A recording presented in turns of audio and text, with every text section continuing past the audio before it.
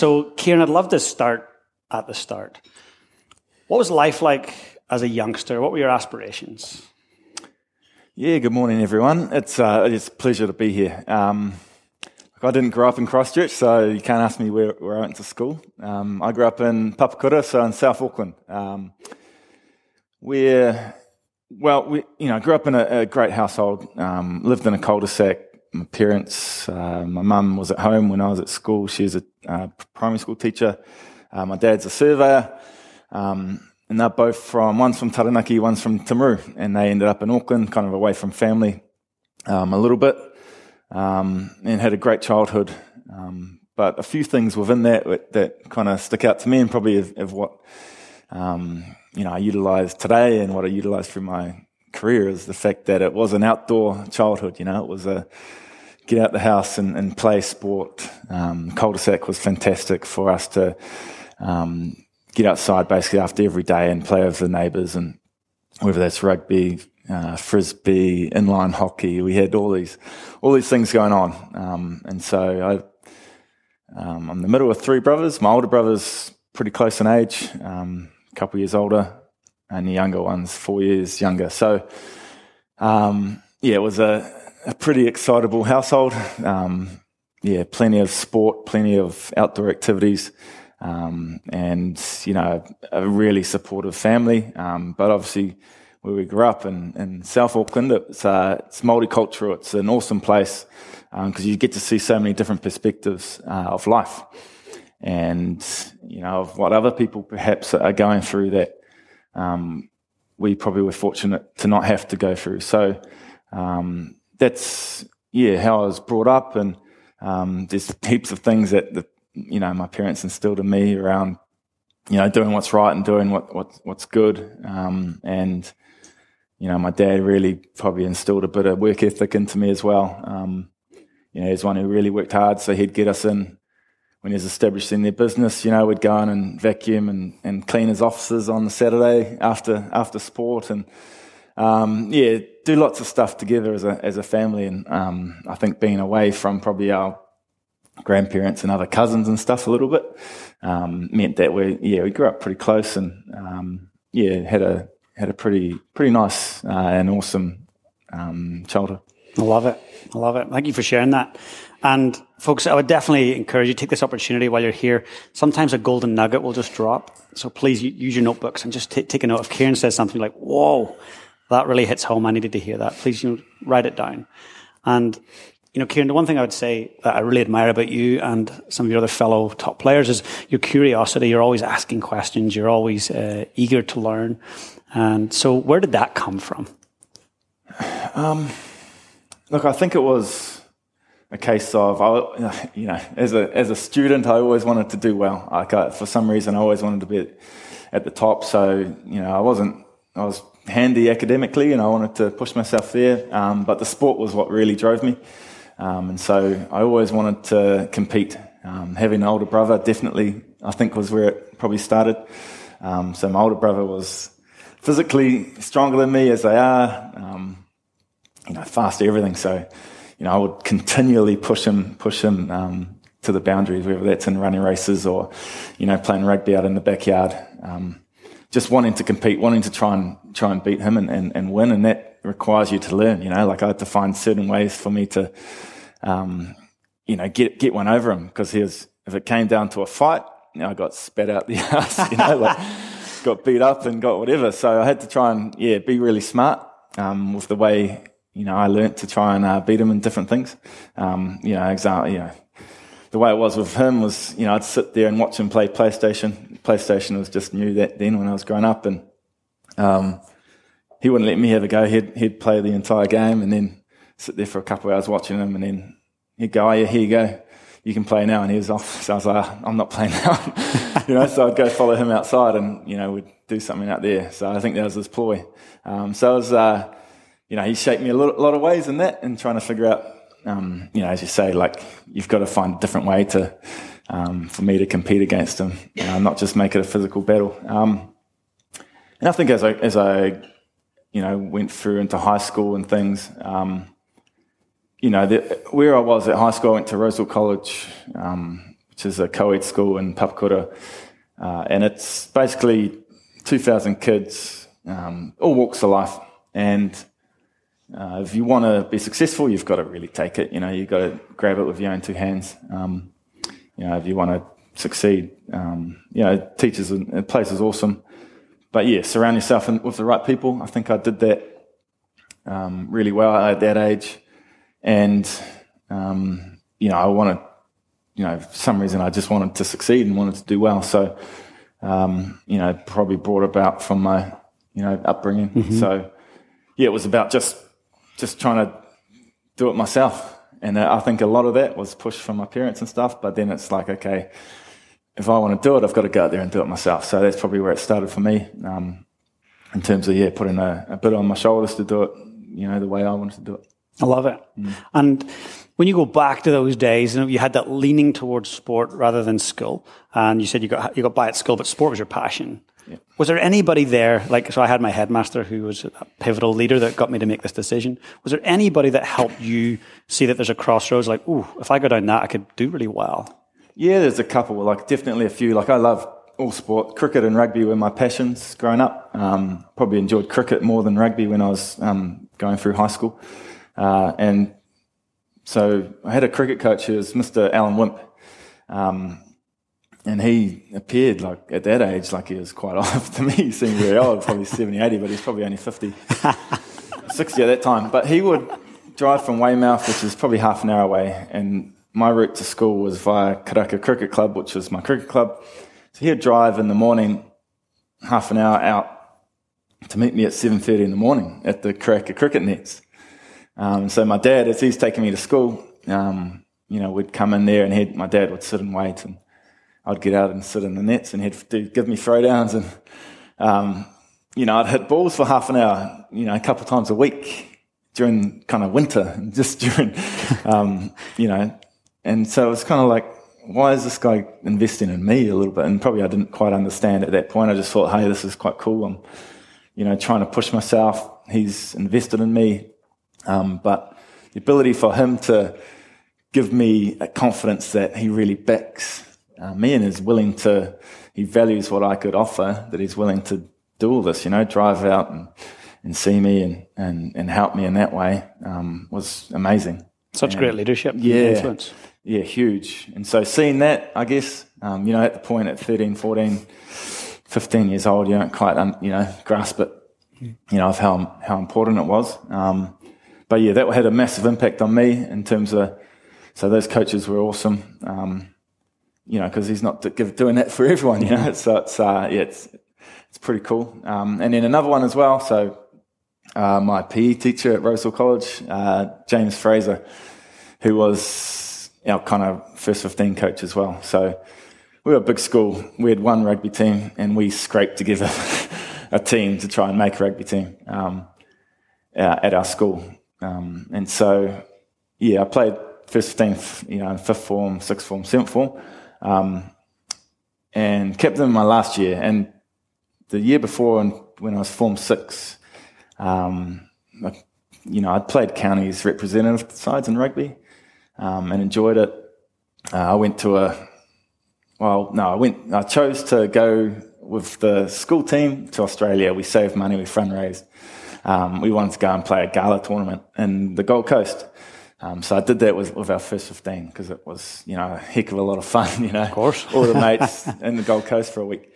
So I did that, and I sacrificed playing secondary schools rugby for counties and trying to make teams or whatever.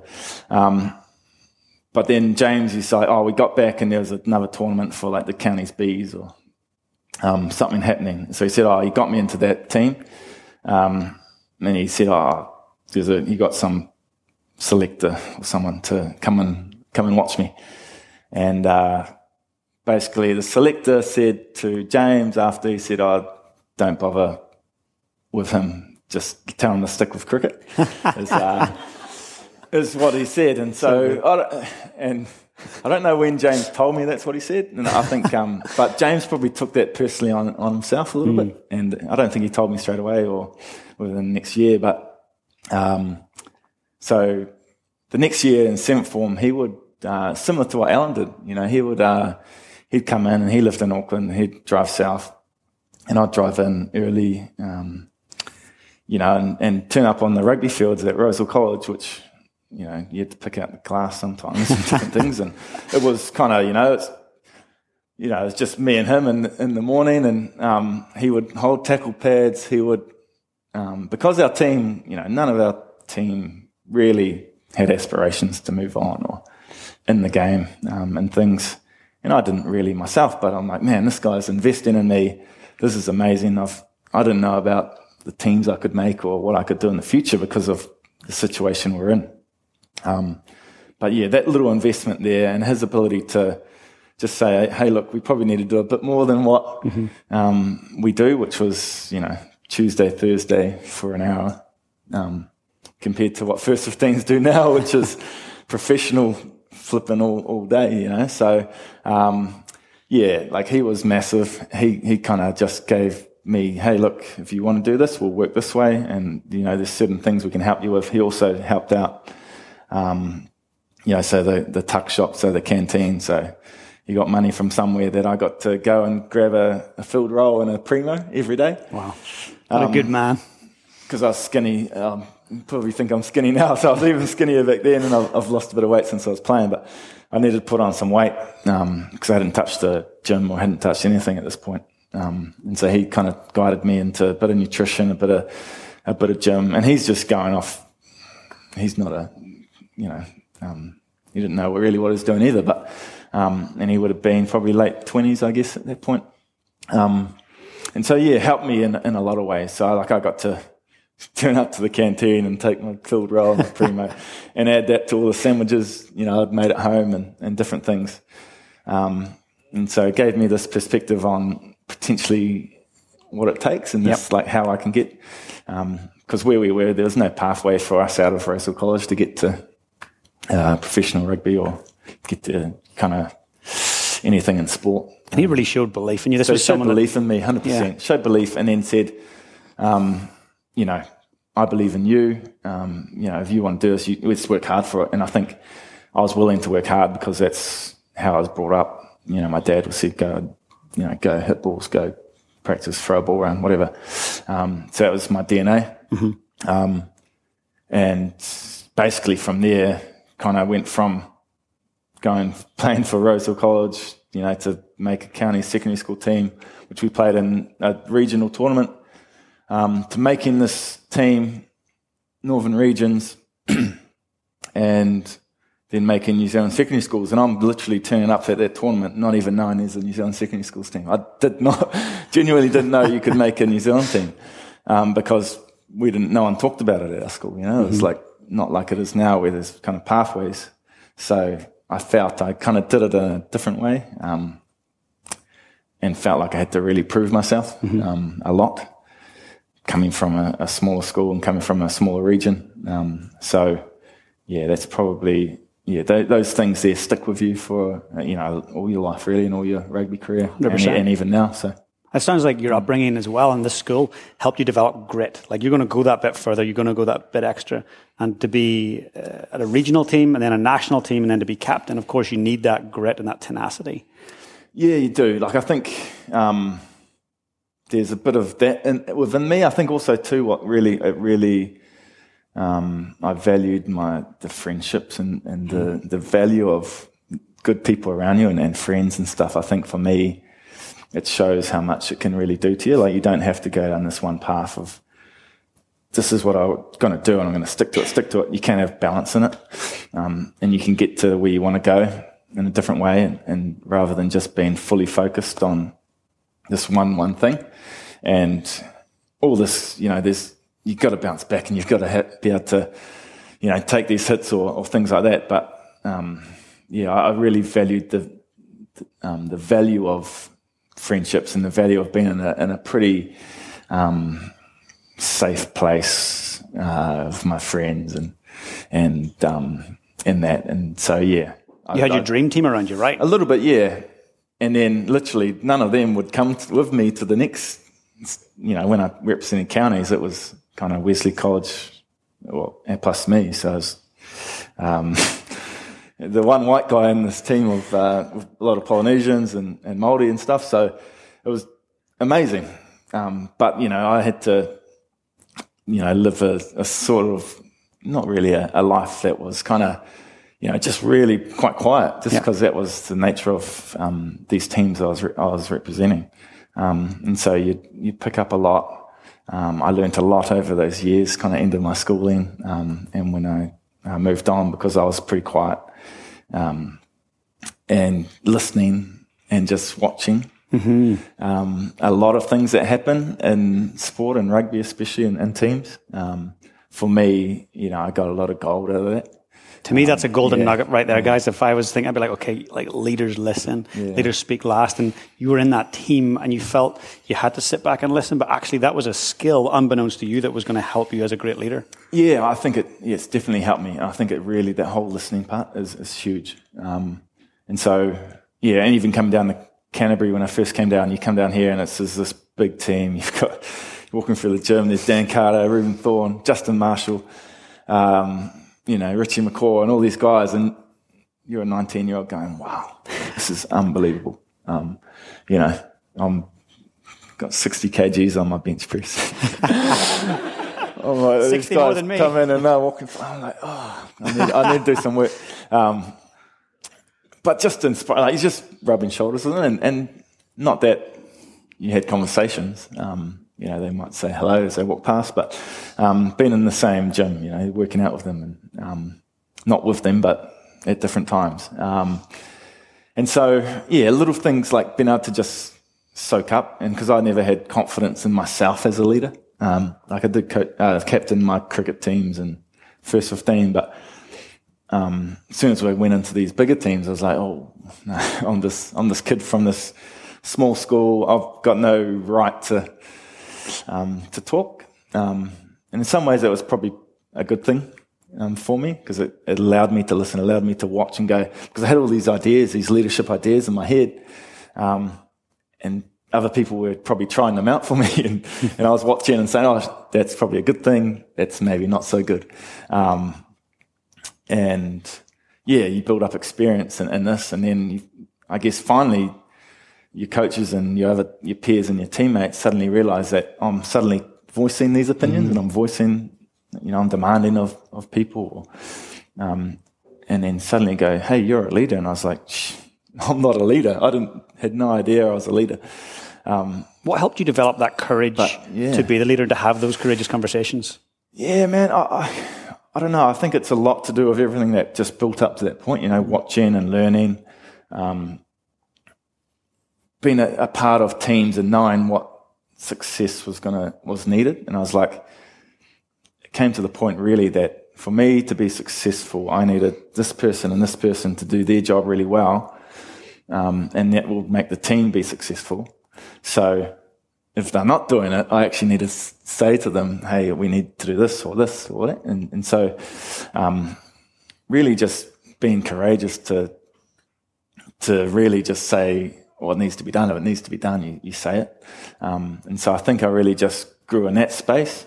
And so I could do that quite easily, because that was on the rugby field at training, or just having a quiet word to your mate, or after training say, hey, look, why don't we just do a bit more work on this pass or this move? Because that was quite easy. It probably took a while before I could get up in front of the team and deliver something like that. But those little conversations were pretty vital, and that is leadership. I didn't know it at the time. 100%. And when you say that, I'm just hearing the word influence. You have this influence over others, and what you just described about having the conversations and the patience and the ability to listen, I could imagine we could take that into our business lives, but I also could imagine taking it, like as a parent, like just that extra bit of patience, listening that little bit longer, not finishing the sentence off. So I feel like the leadership that you are exemplifying, it transcends through all different parts of life and business. Yeah, it does. And so you talk about, like listening. I can't imagine. So my dad took me to so many rugby games. We drove quite a few places, and he wouldn't say one word about the game on the way home. And I don't know how he did it. I've got my kids now, and I go watch my kids' games, and you're driving home, and you just want to talk to them about the game, and say, say, "Oh, what have you done this or this?" And but I remember my dad, and he was so supportive in what I wanted to do, and I think he genuinely wanted me to do well, but he would do it in his way. Mm-hmm. He wouldn't say anything technical. He wouldn't say, "You should have done this or should have done that." But he would be there for me. And so, that part of leading is definitely what I try and do for myself with my kids now. And that's actually bloody hard to do. It's a really hard thing to just sit there and just be there and support them as kind of a person, as their dad or whatever it is. So, I appreciate that. And I think that's a massive part of, leading is just in some ways being there and allowing that person to shine and allowing them to be who they are. Yeah. What's beautiful what you're saying there is I hear empathy. You're letting others shine. You're thinking about your kids and you're thinking about your team. And I really think that empathy is the number one trait that we need to, as leaders, high-performing leaders, to really embody and put ourselves in other people's shoes. And you can do that as a dad, partner, a leader of a business or a sports team. Yeah, it's huge. And I think I really valued that as I moved up. So when I, captain of the All Blacks, it's challenging in all these ways, but I genuinely found this point where empathy was massive. I think my whole childhood and how I was brought up got me to the point where I, had a better connection with the Polynesian boys who came in. I could connect with these guys who were out of these, potentially rougher neighbourhoods and things, and also the white guys from the farm and things like that. So I was lucky I had that ability to connect through how I was brought up. And so being able to put yourself in those shoes and understanding that it's not a one-size-fits-all in leadership. And in rugby, it's the same, it's actually genuinely connecting on an individual basis with each of my guys, was important because then they trust you as a leader. And so it was, talking to Rieko Ioane, as a young fellow and just asking him about his family or, his mum and dad are a big influence on his life. So finding out a little bit about that.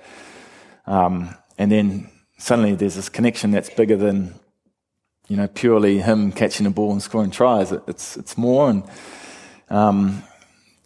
then for me, if I needed to have a conversation that needed to be said with him, it was a bit easier for us to have it. What you've hit there, and I might if you don't mind me interrupting, it's so gold for the person out there who's running a company or has an organisation who's worried about staff retention. And I know we've all heard about the Great Resignation. Well, I think we've all seen it. We've seen people leaving and moving on. So to keep people engaged, it's about influencing them. And to have influence over them, you need to know what already influences them. And with Rieko, you did that. Yeah, it is. And I think it's, it's hard to do because, but creating that genuine connection, with everyone on an individual basis, on a connection with that person. And it shows them they care. All they're looking for is a little bit of trust, aren't they? They want to be able to trust you, and you obviously need them to trust you. And for us on the field, it's trusting that you'll do your job, I'll do mine, we'll bring it together. And in business, it's more about trust of still doing their role, isn't it? And I'm going to allow you to do your role. And if you do that, and have a connection, they're more likely to want to give more to the business, give more to you as a leader. And it's not paying lip service to it. It's making it genuine. And perhaps, it's probably one of my biggest strengths as a leader was probably that part of it. Looking back and how I probably approached things, that's, was probably the main approach for me in that area. Yeah, and I can personally attest to that. Like anytime we connect, it's very much you're always engaging, always asking, and you've got a skill set. And I'm sure that others who've met Kieran today, he has a way of when you're sitting with him, like you're the only person in the room. He's looking right at you. And that's real intentional focus and presence. Yep. And as a leader, I guess that's just incredibly important. Yeah, I think so. I think it's important, as you say, like just being present with people is massive, and being ability to listen, and you've talked about it, but kind of just listening and saying, I care about you. And so for us in rugby and on the field, you build these great bonds around how hard you work and what you do on the field, and you sweat together and you see each other working hard, and those are awesome. So that's how it creates a lot of things. But the cohesion and what you build and the bonds you build perhaps just outside of the field is probably as important, or maybe just as important. So going for a coffee or playing cards with each other and having a laugh, and Friday afternoon drinks. Yeah, like for us it was Tuesday afternoon because after our big day. Why not? It's Tuesday afternoon, right? Far enough away from Saturday. But yeah, and the All Blacks did it really well. Like they genuinely thought laughter and fun was. So Steve Hansen brought this in probably a little bit and said, okay, for us we have to structure fun, laughter in our environment. And so we that was purposely built in. That's brilliant. And a lot of people think of fun as spontaneous, but actually did structure it. Like we're going to be intentional. The fun part is the cool bit, and the laughter is awesome because that creates all these things and feelings. But while you're having this fun, you're having this talk with your colleague that perhaps you don't know quite so much, and you can connect on some other level. So, yeah. I love that. And in terms of, so you're in the All Blacks, you're not quite captain yet, but you're watching, you're listening, you're being very curious. So when you stepped up and you got the big call up, what's the first thing that came to mind? Was there any, imposter syndrome, oh my God, I can't believe it's happening? What was your first reaction when you got the big call up? It's a good question. Like, I think when I did get the big call up, like I was ready. I actually genuinely wanted to lead the team, and I did want that job. And so it was more a case of, because I'd led the team for about 10 tests prior to that, when Richie was away. Like I was primed. I wanted it, I was at that point where, come on, Steve, unleash me a little bit. I had all these, feelings and thinking around things, and wanted to have a crack. And so that was probably my first thought, amazing. This is like the biggest honour, I guess, as an All Black you can have. But I genuinely wanted to sink my teeth into it and try and, do things, my way, I guess, in some ways. So it was a pretty amazing moment, and to be able to lead the team, it was crazy. And the difference between just filling in as captain and being full-time captain is chalk and cheese, man. You just pretty relaxed when you fill in and kind of don't quite understand what Richie went through for, 10 years, 8 years. There's a lot of stuff chucked on you on your shoulders and everything. And when you're not that guy, you can just focus on the game and do all this stuff. But suddenly you're taking the entire game and players and coaches on your shoulders and thinking, going through this. It's the enormity of it is, it is kind of what it is, and it's challenging. I was definitely ready for the challenge. But when you're actually given it, it's a different ball game, and you got to really step up and improve a lot more. Yeah. And in terms of, you said you had like an idea of what you wanted to do. You were excited to step in. What was your vision for being the captain? What did you want when you walked away from that role as captain? Yes, I achieved that. What was that vision? Yeah, I think I wanted to ensure that I based my leadership around the connections. It was around the people enjoying what we're doing. Like, it's a high performing team. Like, we've got to be successful. So it. It's tough because you're based on people look at you from your results, and so that's what they look at, and what you're doing. So it's hard to kind of sometimes look past that as a leader. But I feel like what I left is a team that was willing to connect in different ways a bit more, in terms of emotionally, empathetically, and vulnerability. And I think that helped us because the people now in rugby, or everywhere, young people are different to us older people, and so they needed slightly different things and around their emotional regulation and what they're seeking. And in rugby, it's especially that way because you get young people coming in. There's a lot given to them, and it's a lot of really good stuff, but they get used to just being fed, what to do, what to eat, when to turn up, train here, do this, do that, do that. So it's about trying to create opportunities for them to say, hey, look, there's other things that they can work on. They can focus on this part of their life, balance of it, but also understanding what it needs and what it takes. I think that's probably where I tried to lead the side.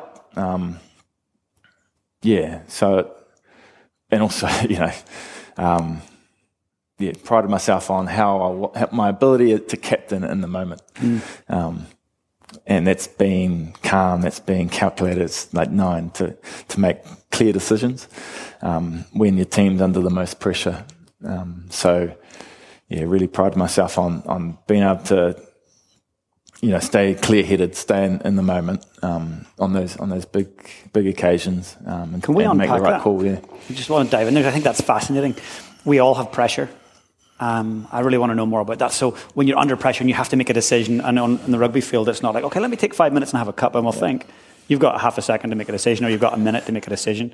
Yeah. What was your thought process, or was there a process you went through to help you make a good, clear decision? Yeah, look, I think a lot of it, when you get to that moment, I didn't want to think too much. I just wanted to, you need to back your instincts. So at that point, there's not much thinking going on. Yes, there's this knowledge of what's happening in the game, what's the ref doing, how they defend, all the stuff that's happening in the background as a leader that's going on, but I didn't really want to be thinking about it. So I was able to just make a decision because I knew that over years, over the week of preparation, all this stuff, I've built up all this knowledge and things that are there, that when you get out there on the field, you can't be thinking. There's just no way you should be thinking about, what's coming or what's going on. You literally have to think about what's happening right now. Otherwise, you're not be giving what you need to. So it was a long time to be able to trust that, I guess, because you always want to think about things. But on the field, I utilised key guys, so that helped me. So I utilised Ben Smith a lot, who was out the back, or Bodie Barrett, who was for the last year or so. For me, so a fullback, so he can see this field, he can see a lot of stuff that's happening, whereas I've got my head in and I can feel things, but I can't quite see what's happening on the field. So I utilise them. I utilise our first five, and basically just would have like what do the military call it when you have like short, sharp conversations. And so it would be 10 seconds, 20 seconds when there was a break and play, connect. What are you seeing? Seeing this. Think we should do this. All good. Yep. Okay. Let's bring the team in. Let's deliver that. And so, I was making sure I had those guys, really good thinking that helped me if I need to make a decision. Plus, you've got things coming in. So you've got your coaches who are watching the game. You've got these trainers and water boys running out and delivering messages to you, and sometimes you're just like, go away, because there's too much info sometimes. Yeah. But what Nick Gill, our trainer, who's still trainer of the All Blacks, was great at is he'd go to the right person with that, and he'd go, if he came to me, you could either use it and deliver it or not, and know how to filter a little bit of stuff. So. I think the biggest thing as a leader is you build these processes and you do your preparation, you do all your work, that when you get in that actual moment of pressure and when these things are happening, as long as you can keep your mind clear and calm, back your instinct, I think is the biggest one. Back all that stuff that's got to you to where you are now. I love that. Yeah. And that reinforces, I feel, Kieran, what you're saying there.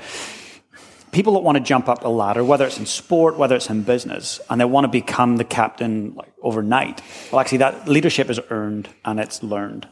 Yep. And throughout life, we have experiences where we fail, experiences where we learn from those. So when you were in the captaincy role, what was one of the big failures? Like, oh my God, I can't believe that happened. Like, if I could go back, that's what I learned from that. I would do this differently. What was one of those moments? I don't know. It's hard. I don't ever look back on things and I wouldn't change anything, but I think you look back and go, there's definitely weeks in leaders where I look at weeks where perhaps we'd lost at the end of the week, and you go, I maybe let things slide, and you go, maybe I trusted, like that, or assumed, I made assumptions that these guys have done their work, they've done their work, and I was like, oh, there's a thing in the back of my head saying I should say this, but I assume that perhaps it's already been said, and maybe, and then so if I didn't say it, and then it came to the weekend or something, and things didn't go well, you always look back and go, oh, why didn't I just say that, or hit us up about this thing. So that's probably the only, the biggest thing. And some of them, a lot of weeks you have great weeks and you turn up on the weekend, you lose, so you can't control everything there, but there's definitely a lot of, and so the weeks when the All Blacks lose, it's generally not the Saturday or the game day that is the reason. It's the week. It's the Sunday to Friday. And so if you think about that as a business, or whatever it is, it's not, the day of the sales or everything. That's not the reason why things don't go. It's all that preparation leading up to there. That's the reason why things don't go well. So, that was always the way. It was maybe we didn't get our mindset right on a Sunday night, we weren't, guys maybe took it too easy on a Monday or, whatever it was, something like that just really filters through the week. So there's always things that we always took out of. Great thing with, rugby was that we got to learn and we could apply these learnings on the next week. There's a next week in rugby. But you got to find those lessons, don't you? So you've got to review properly. You've got to hold each other accountable in those spaces and be prepared to be held accountable and make sure that you've got a space of learning and stuff. So that's what was really good in those environments. Because, you want to win every game, but you're not going to. So be realistic around that. Yeah, and I love that evaluation piece. I really like that, where you guys would reflect and learn. And I feel like as leaders, that's something that we maybe don't do as much as we could, is reflect on our day, our week, our behaviour, our business. What do you do post-rugby in terms of evaluating your personal leadership?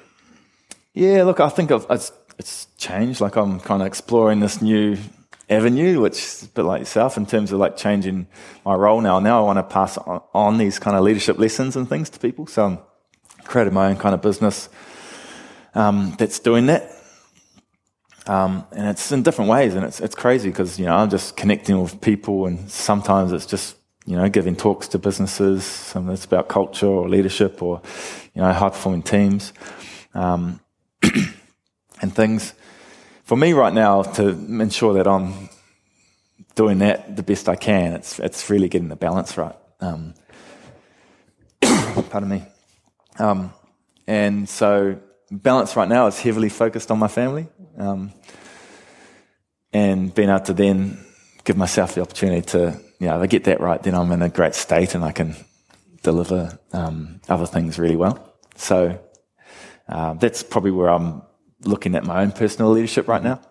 And it's hard because I actually don't miss the intensity and everything and all that stuff. I just know that that's been part of my life, and that's awesome. I actually don't need to chase that. I don't need to chase that now. I can chase something else and see it in a different way, and help people in a different way. Like, so seeing when I was a captain, or a senior leader, seeing a guy come in kind of in your position or someone young and see them grow and suddenly go out and perform on the world stage and stuff was a massive kick for me. Like, I loved it. So, now it's kind of seeing that in a different way, with businesses or people who I work with or things like that. Yeah. I love it. And for the person out there that's thinking, I've been in this career for a long time and I'm thinking of switching careers. I've got like a toe out the door, or I might retire. How did you compartmentalize that? Because I remember the first time we met and we were chatting about, do you miss it? Like, absolutely not. I was like, you knew I do not miss being on the field doing that. How did you walk away from that career and being at the top of your game to go, I'm okay with that? boom, we're done, let's move on. What was the process there for you to separate those two worlds? First off, the caveat on that, like I'm very lucky. Like I did what I loved for a long time, and was well rewarded for it.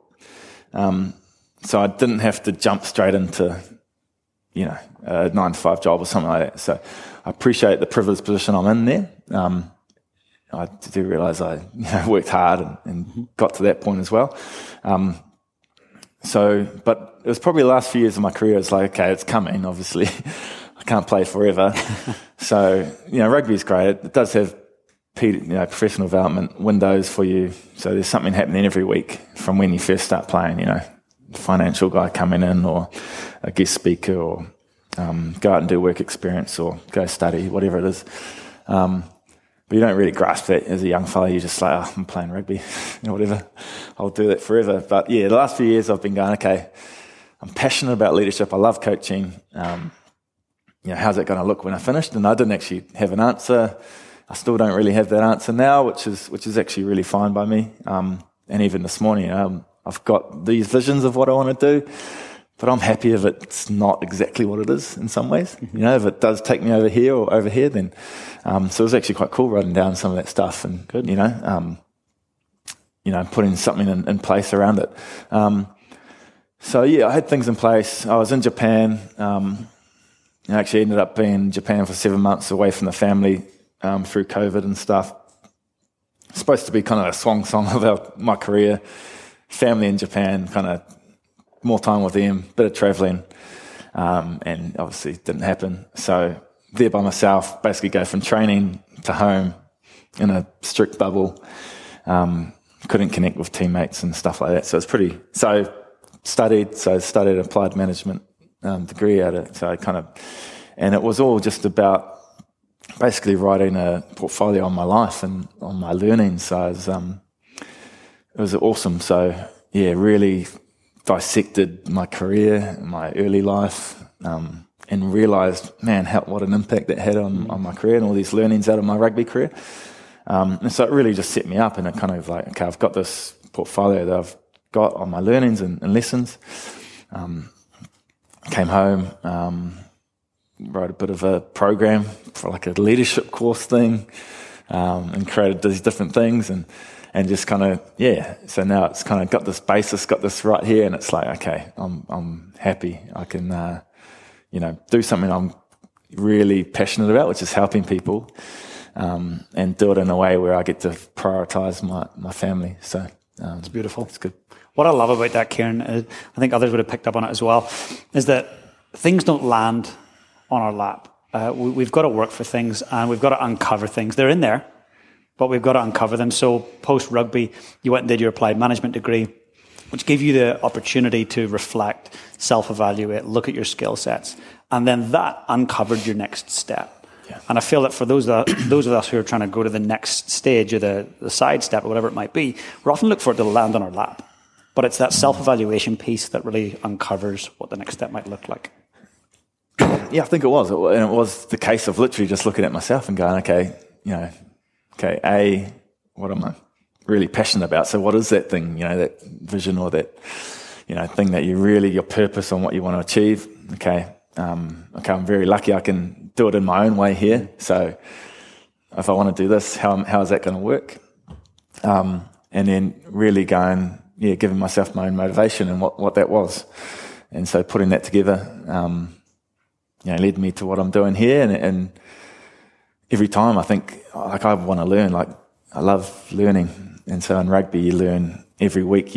There's something new, and you can get better every week, out of the game and also out of your week. Decisions you make, was it execution, decision, mental, whatever, all these things so you're constantly learning. And so I've kept that, now it's just like, man, I'm reading heaps and listening and, growing all these things that I'm going, man, I'm learning a lot that if I had when I was captain of the All Blacks, I probably would have been a much better captain. But, that's how it works, doesn't it? You just keep growing and learning yourself as a person, as a leader. So I think I'll keep doing that because I really enjoy it. That's another golden nugget. Like, to look back and go, I could have been an even better leader had I lifted those books, read those case studies, listened to those shows. That's amazing humility. It says a lot about your constant, never-ending desire to grow. And I think looking around the room, it's the same for all of you guys. You've taken a day out of your lives, your busy lives. You've invested in yourselves. And that's, I want to take my hats off to you all. You mentioned another thing, another golden nugget I'll write down after. What am I passionate about? You asked that question. That's a great one to ask yourselves, guys. What are you passionate about? What gets you fired up? What gets you out of bed? What gets you excited? So, Kieran, what are you passionate about off field? What do you enjoy doing family-wise or personal-wise? What are your things? Yeah, I'm involved in sport, and I love sport, as you know. So my kids now are in sport, so that's a great passion of mine, to be able to just go and watch and help out and see. So, my girls play netball. One also plays water polo, hockey. Boys playing ripper. They play touch and cricket in summer. So honestly, just going there and watching them and seeing them grow. And I think sport's such a great thing in a team sport, especially like for everything in young people and kids, and in terms of social cohesion and learning to face a little bit of failure and, working hard and collaborating and stuff. So that's awesome. I'm really passionate about that stuff with my kids. It's pretty cool now. My wife probably doesn't agree, but I'm home a lot.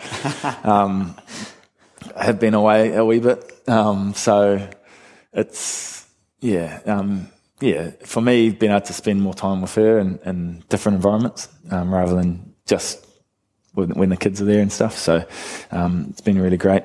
And then probably outside of that, like hobbies and stuff, I enjoy golf.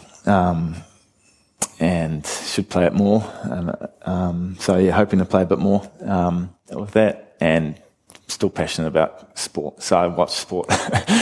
I'm involved with a bit of Sky work for rugby, so I do a little bit of that, which is awesome. Connects me to the rugby guys and what have you. And I could watch basically any sport any day, all day, every day. So So I can be involved in that. So other than that, here, exercise. You exercise for so long. If I don't for a few days now, something changes in my mindset. So keep myself fit. I probably can tell I haven't touched the weights room since I finished. Haven't touched the protein shake since I finished, which is quite nice. Because you had to fill yourself with a lot of food to keep your weight on when you're playing. So, and then just running. So I got some cool mates who got nothing to do with rugby. Who sometimes we go up the hills and go for a trot for an hour or two, and if not with them, I'll chuck some headphones on and run around home. And it's completely different to what I've done, which was all based off on a clock and got to make this time and do it this fast, and you got this much rest and you got to do this. So just being able to go out there and kind of just cruise and listen and do something like that, for me is really beneficial. So that's it's kind of keeping me in a good spot, mentally, and keeps me real refreshed. And that's so powerful. We mentioned it earlier this morning, just the connection between physical leadership and leading others. One theme that comes up a lot when you talk is people. You mention people a lot and your connectedness and relationships, and it's really powerful. So when you were in the All Blacks, you were the captain. You would have had to manage people down, sideways, and up. So managing coaches and managers and whatnot. So what advice do you have for people out there when you're trying to influence people, have deep, courageous conversations up, down, and sideways? It's hard. I think the thing was in the All Blacks, it was if it needed to be said, you say it. And so the environment's got to be right for that, because no one's going to say to their boss, this shouldn't happen, or, unless you feel completely safe and you've seen your boss ask for help as well and you've got trust and all this stuff. So, the environment is crucial, and that's your culture, that's all that stuff.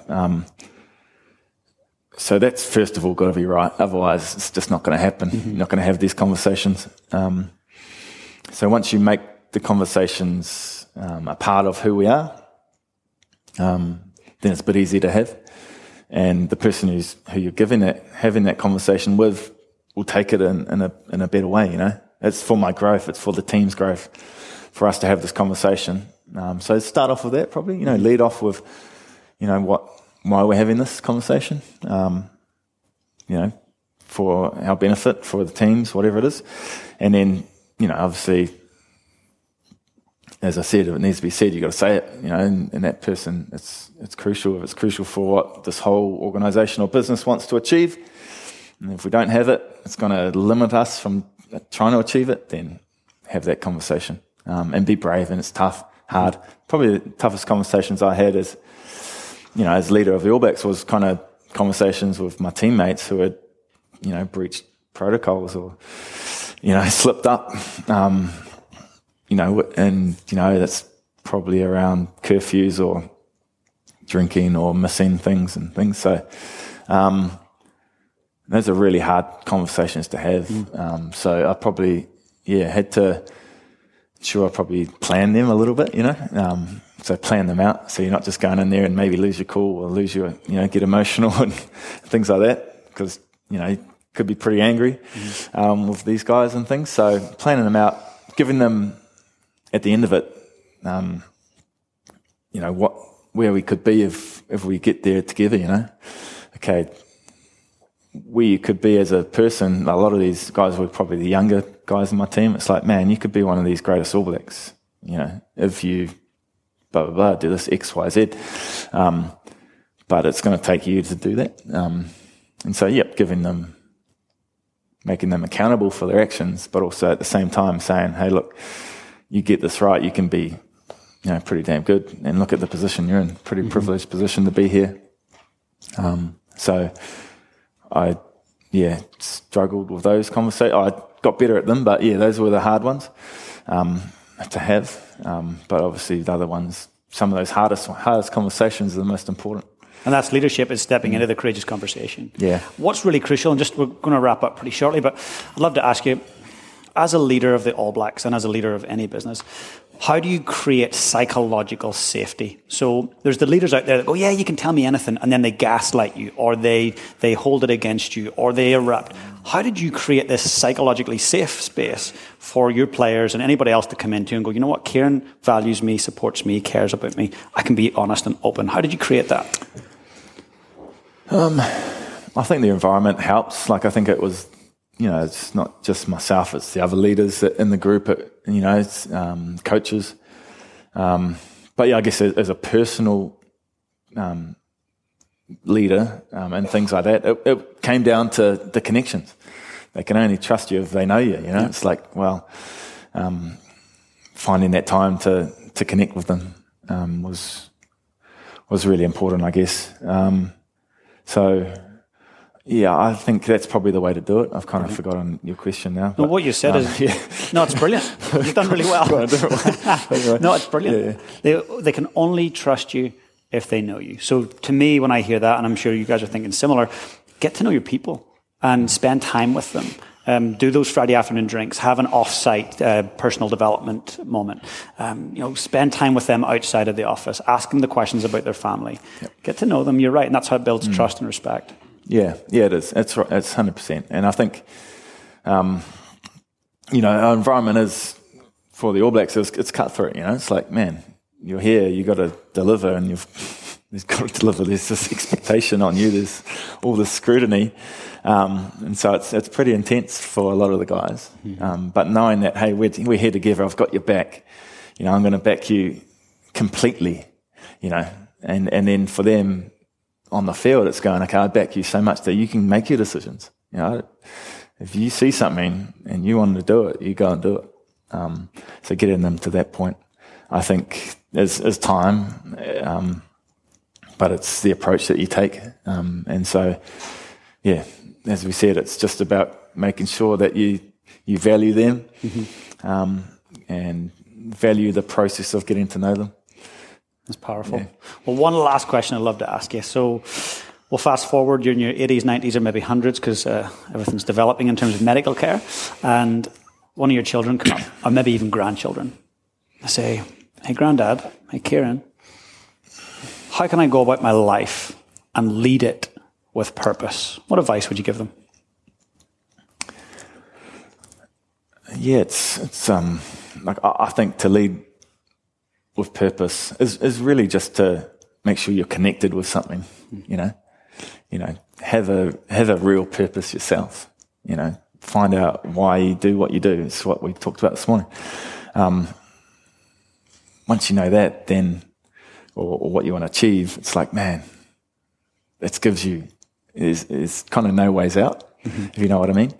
And so get that really clear and then give yourself no outs, It's like, hey, there's no outs for this. If I want to be here, I've got to do this. So, yeah, I'd say that's what I'd say to them. I'd say, look, give yourself purpose and enjoy it. 100%. You've got to enjoy it. I love it. Well, with that big smile on your face, I know that you enjoy life. And all my engagements that I get with you, I can see that you have an intentional, purposeful life. And you've done that before you got on the field, you've done that on the field, and now you're doing that post-field. So I want to wish you the best, and I want to thank you so much. Could everyone please put your hands together for Kieran Reid?